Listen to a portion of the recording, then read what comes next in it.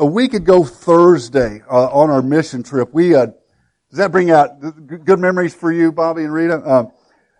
We'd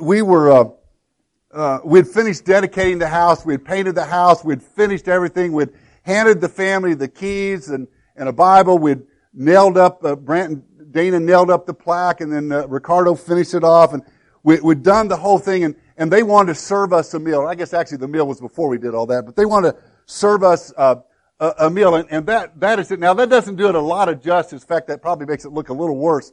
But they made us, I guess, tacos, and in that was some bologna and some hot dogs, and how do you pronounce that? Chorizo?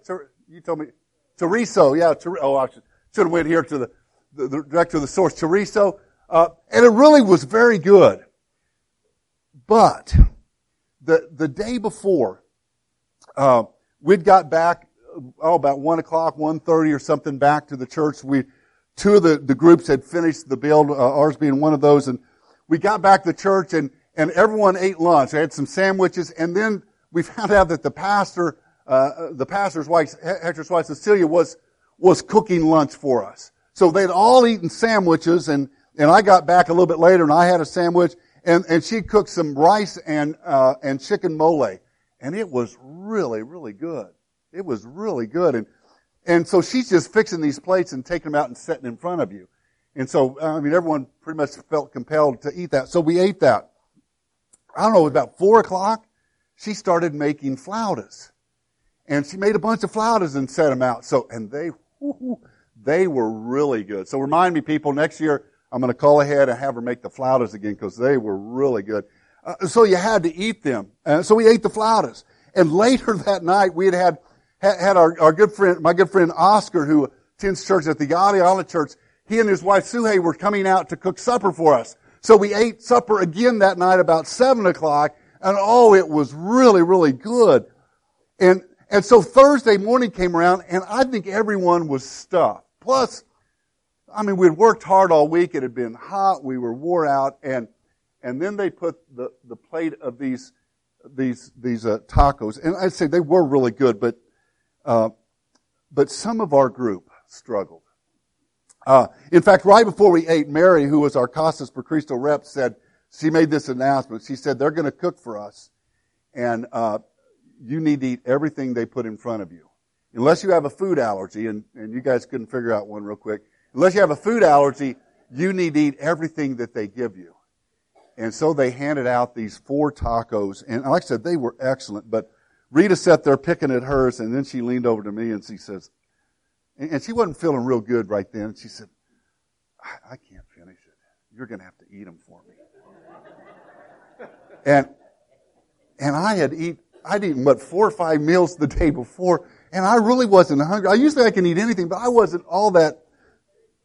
Yeah, it was 10:30 in the morning. Yeah, I wasn't that hungry, and so I'm thinking, and so I looked over at Julio, one of the Mexicans that we hired, and I said, Julio, can you eat her tacos? He said, no, I'm good. I said, no, I'm not asking you. Will you do it? And so I took one of them, and we slipped the others over to Julio, and then Rita said, she leaned over and she said, I think Bobby's going to need some help. And I don't know what was going on. Bobby wasn't feeling well, or he definitely wasn't feeling the tacos. And he tried to eat it, but it's one of those things, the more he tried to eat it, the more his mind just, go ahead and take that down. He's starting to turn green on us right here. But the more his mind kind of went around like, I've got to do it, but I can't. And he thought, what's ruder, to not eat it or to throw up? So Rita said, Bobby needs some help. So I got Molly, who was a little girl that went with us from up at Sheridan, and said, Molly, will you eat hers? And she's no bigger than, she's a little bitty thing, but she ate, I don't know how many tacos that day. And our 2 Casas ladies, I think they ate about 8 or 9 each because a couple other people couldn't quite finish it. But boy, when you're faced with something that you know you have to do, but boy, it's a struggle and you know it's going to be hard. Man, it is tough to follow through when you're faced with that. We're going to look at a passage this morning. You're familiar with it. You probably know the details of this story. I would imagine You could probably name a couple old hymns that talk about this story. You know it very well. But it's a story about Jesus right towards the end of his ministry, right before he was arrested, right before he went to the cross.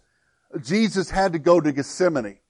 And the reality is, as he was faced with the prospect of going there, he had to, in the back of his mind, had to be thinking, man, I don't want to do it. We're going to look this morning and talk a little bit about what was going on and why that was the case.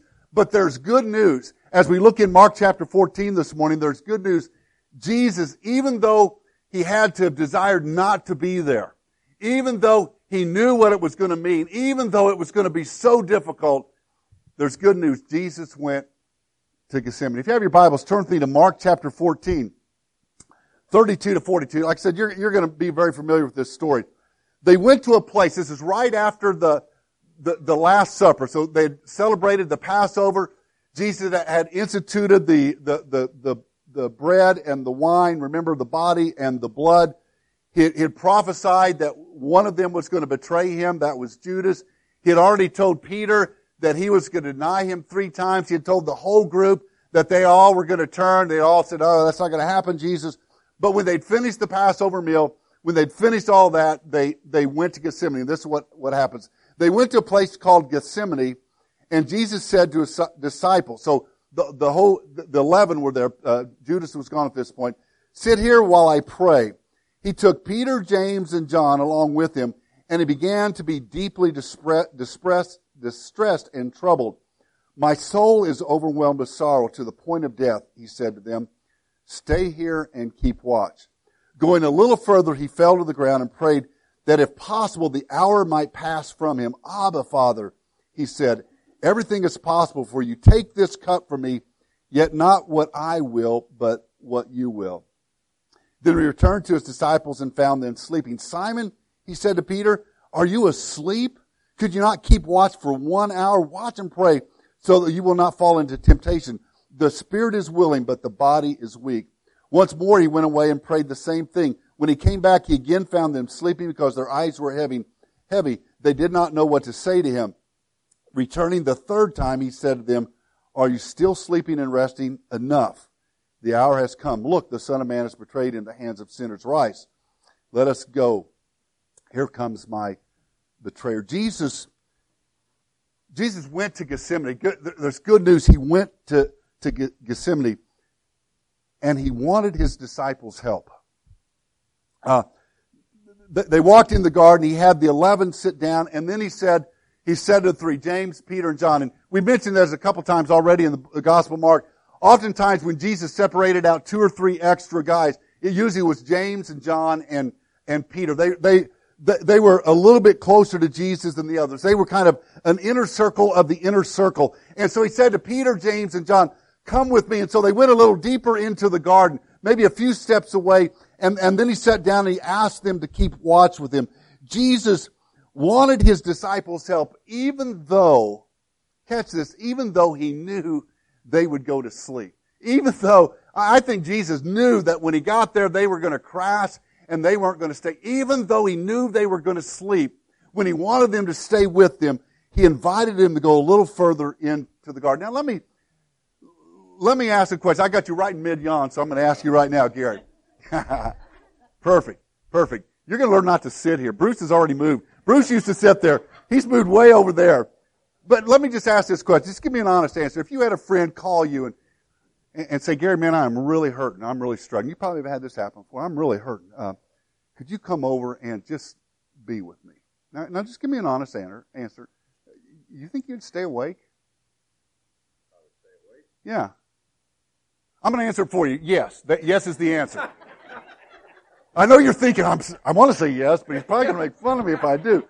You would stay with Selena, if you had a friend call you and say, man, I'm really hurting. I'm going through a hard time. You know, maybe she got boyfriend troubles. And can you come over and just talk with me? Would you stay awake? Correct answer. Really? You'd stay awake? No, that's right. I like to believe that I would stay awake too. Now, I say I'd like to believe because I remember a time when we lived in Baton Rouge. I drove to Joplin with a group of high school kids to a Deeper Life rally. And we got into Joplin late. We got into the dorm rooms, and we actually stayed in a dorm room. And I was there with my friend Darren, one of the youth, 15 or 16-year-old at the time. And we got in, and I'd driven all the way straight through from Baton Rouge. I don't know, about a 10, 11-hour drive. I was tired, but we got in the room, and we began to talk. And we were actually talking, and Darren was a guy that was hard to break through the superficial. He was hard to talk about real stuff, because everything's always good, everything's great, but we actually got talking about some serious stuff. He was really talking about what it was like to be in his high school and feel like he was the only Christian, and we're laying there in the dark, and I'm trying to stay awake. I mean, he's sharing his heart. For the first time, he's sharing his heart. And I woke up the next morning, I don't know where I left off at, because I fell asleep. I like to believe that I would stay awake. But I at least can understand these disciples. And we might ask, and I believe Gary would stay awake. I believe Selena would stay awake. I really do. But why did they go to sleep?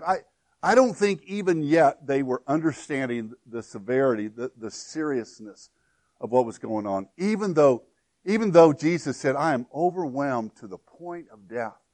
Even though they surely had seen the emotion in his eyes, they saw the pain in his face, I don't think they got it. Even though he had said, someone's going to betray me, I still don't think they had figured it out that it was really going to happen. So when they got the garden, they were tired, they leaned back against a rock or against one of the olive trees, and they fell asleep. Not once, not twice, but 3 different times Jesus came and found them asleep and had to wake them up.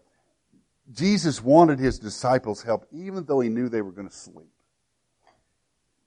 Jesus wanted their help even though, now catch this, even though he knew they were going to deny him. Even though literally moments later, probably within an hour later, he knew that they would deny him. That they would, to the man, turn and run. Jesus invited them to go a little further in the garden and keep watch. I wonder when it was that this reality sunk into Peter. I believe it was after the resurrection at some point, possibly even after Jesus had ascended, maybe even after Pentecost, when the power of the Holy Spirit came on the disciples. They preached in Acts chapter 2, that first gospel sermon, and thousands of people came to know Jesus. I believe it was sometime after that Peter was sitting there thinking one day, and it suddenly hit him. A clarity came upon him, and he remembered back to that night. And he remembered to the fact that Jesus knew. It hit him suddenly that, when Jesus called me into the garden and he said, keep watch, he knew. See, the clarity was there because now Peter, looking at it in a past tense fashion, understood what was going on in Jesus' heart. When Jesus had said, I'm overwhelmed to the point of death, Peter now understood what was going to happen. Peter understood the pain that was in his heart. And I imagine Peter was sitting there thinking, and he could review and remember the look on Jesus' face, and he probably was thinking, why didn't I catch it? Why didn't I understand? And even though he knew I was going to deny him, even though he knew moments later I would say, not once, but 3 times, I would say, I don't know the Master. He still called Jesus. Jesus still called him there. Now I want you to catch something, because I think 2 emotions hit Peter. First of all, I think that day when he's sitting there and it just hit him all of a sudden, I think he probably was overcome with guilt. Wow. Jesus had wanted me just to stay awake. That's all he asked. He said, keep watch. Literally what that means is stay awake. It's all Jesus asked. Peter, can you stay awake? I imagine Peter, when he thought back to that, I bet he was overcome with emotion. I bet he was overcome with guilt. Man, I blew it. Not just then. Just later I was going to deny him, but man, I blew it big time. He was overcome with guilt. But then that emotion changed.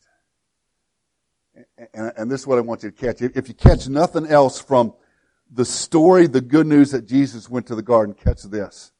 I think he had to be overcome with joy to realize that Jesus, even though he knew he was going to sleep, and even though he knew he was going to deny him, he still called him close.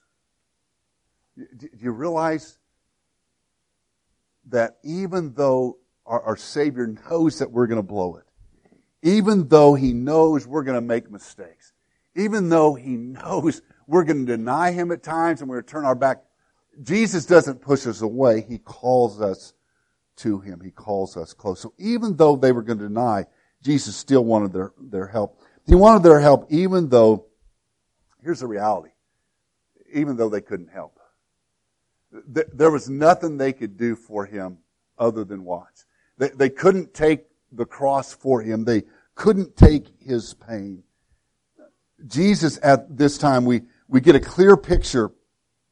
We get a clear picture into his human side. We find him in the garden praying, Abba, Father. Abba is the Aramaic word for daddy. It's and it's a word that they wouldn't have used. The Jews would not have used that, but that's what Jesus, he cried out to his own Father and he said, Abba, Father. It was a very personal term. Abba, Father, if you can take this away, if there's some way that I don't have to go through this. We see Jesus battling with his human side. I don't want to have to endure what's laid before me, but there's good news. Even though they couldn't help him, Jesus went to Gethsemane. In Hebrews chapter 12, verse 2, it says kind of an interesting thing. It says that Jesus went to the cross, and it said because of the joy set before him. The joy set before him. We read here in Mark chapter 14 and in the other Gospels, and we don't see a whole lot of joy. We see struggle and we see pain, and yet we're told that the joy set before him, Jesus endured the torture of the cross. What in the world does he mean by that? My son, our son Caleb, is going to run the Chicago Marathon in October. He was talking. He rode to St. Louis this week with us the last couple of days for Aaron's funeral, and we were talking about his training. And he's been getting up every morning, early in the morning, and running. He said the other day he got up and ran 8 or 10 miles, and when he got back, his neighbor just walked out and was going to her car, and she looked at him and she said, "Man, you look terrible." And he said, "I feel terrible too." He's getting up every morning in this heat and humidity. At the motel yesterday morning, he got up and ran. He did run on the treadmill, 12 miles on a treadmill. Why? Good question. Why? It's because he's looking forward to something in the future. There's going to be a day in October when he crosses the finish line in Chicago, and someone's going to hand him a medal, and he's going to say, "I did it. I did it. I finished." Jesus' human side was saying here, I don't want to go to the cross. I don't want to endure the pain. But the joy for him was what it was going to mean. Jesus went to Gethsemane, and he went with us in mind. See, he went into that garden that night, and you know who he was thinking about? You know who was on his mind when he went there? It was you. And he went to the garden that night, and he was thinking about me. Because it was going to set into motion the end. It was going to set into motion what was going to happen. And he went there with us in mind. My brother and I, Rick, when we were kids, we were teenagers, probably 10, 12, on up through high school. Our job was to mow the yard. That was one of our responsibilities, was to mow our yard. When I was a kid, our yard looked enormous. I mean, it looked like the size of about 2 football fields. I mean, it covered like 3 lots. It was huge. Now, as an adult, I go back and think, wow, 20 minutes and I could have that thing knocked out. It's not that big a yard. But we just had a push mower, a little 20-inch push mower, and a little Briggs & Stratton 2-horse engine or 1 3/4 inch or something like that. So we had to work at it, and we hated to mow. I don't mind mowing now. I kind of like mowing, but we hated mowing, and we would put it off. And we would put it off, and the grass would start to get high, and Dad would holler at us, and Mom would holler at us. And it got to where, when we knew we just absolutely had to get it mowed, we would avoid Dad. You know, when Dad got home at 4 o'clock, because we knew if it wasn't mowed, he was going to have words.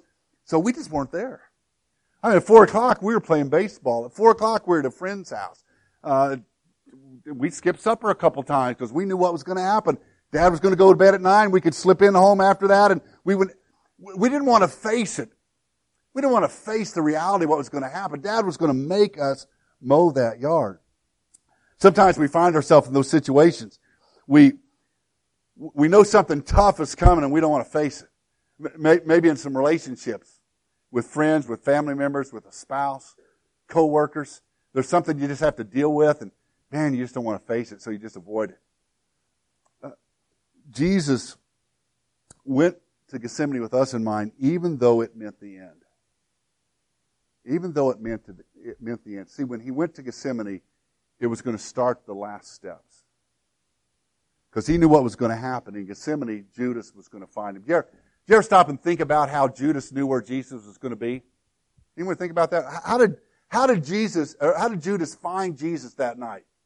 I mean, he didn't have GPS. He couldn't track him, couldn't call. Hey, Jesus, where are you? And none of that. How did he know he was there? If you look in your Bibles, I'm not going to read it, but you can look over in Luke chapter 22, verse 39, and it tells us, right after the Passover meal that night, it says, they went to Gethsemane like they always did. So all week long, they had been going at night to the Garden of Gethsemane. I don't know what they were doing. Maybe they were praying. Maybe they went there to kind of unwind. Maybe they went there just to relax. But every night, that whole week, they'd gone to Gethsemane. I think they went there so that Judas would know where they would be. And so when he betrayed Jesus, he would be able to find him. Man, I don't think I would have gone to Gethsemane. I think I'd have gone somewhere else. If I was Jesus, I'd have gone back to Galilee. I'd have gone to Jericho. I'd find my friend Bartimaeus who had given his sight back. I'd have gone to his house in Jericho. I'd gone anywhere but Gethsemane. But Jesus had established the pattern, and he went there even though he knew what was coming. Even though that would set into motion the end. And he went there even though it meant agony. Verse 34. My soul is overwhelmed with sorrow. The Greek word there for being overwhelmed is the Greek word exhambio. And it has the idea of the greatest possible degree of heartache and discouragement. Jesus used a word that said, I am struggling. I am suffering here. Why? I think there's two things on Jesus' mind. First of all, he was thinking of the cross. If you knew the culture, if you knew what crucifixion was, it was nothing to mess with. It was going to be painful. It was going to be a heartache. It was going to be difficult. And I think Jesus saw the cross and his physical body was saying, I don't want to go. His spirit was saying, turn and run somewhere else. And yet he went. And I think Jesus was facing the reality, as we're told in 2 Corinthians, that he was going to face sin. 2 Corinthians chapter 5, verse 21 says that he made him who knew no sin to know sin, that we might become the righteousness in him. We became righteous because Jesus experienced our sin on the cross. And I think he dreaded the physical burden of the cross, but I think even more so, he dreaded the spiritual burden of the cross, of dealing with our sin and taking on our sin. But there's good news. Even though it meant agony, even though he was thinking of us, he went to the cross. I've got an old Bible that I started college with, and I ran across a poem years ago, so probably back in the late 70s, and I wrote it on the inside of my Bible. Let me read that poem to you. It's called, I Nailed My Savior There. It says this, I came upon the cross one day that stood on Calvary. I watched them lead my Lord away and nail him to the tree. And as the darkness dimmed the view, I chanced to catch his stare. I bowed in shame, for then I knew I nailed my Savior there. The Jews cast not the only stone that bruised and brought a tear, nor did that Roman stand alone and thrust that cruel spear. But many prints of agony that marked Christ's face so fair were from the wounds imposed by me. I nailed my Savior there. My sin led Jesus to the cross. For me the Savior bled. He took my sin and bore its dross and died there in my stead. O wondrous love that he should show such grace when I too share, and equal guilt, for well I know I nailed my Savior there. Jesus went to the garden, went to the cross with us in mind. And Jesus went to the garden willing to obey, even though he didn't have to. We may struggle with this, and you may disagree with me, but Jesus went to the garden that night, and he had the option to say no. When he prayed to the Lord, God, not my will, but your will be done. Literally what he was saying is, I have a choice here. I can turn my back on my destiny. I can turn my back on what I'm called to do. I don't have to do this.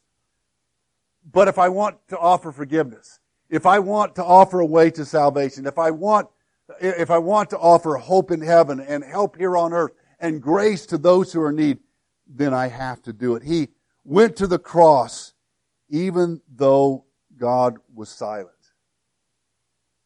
He went there even willing to obey, even when God was silent. David Garland in his commentary says this: in Gethsemane, Jesus meets the dreadful silence of heaven.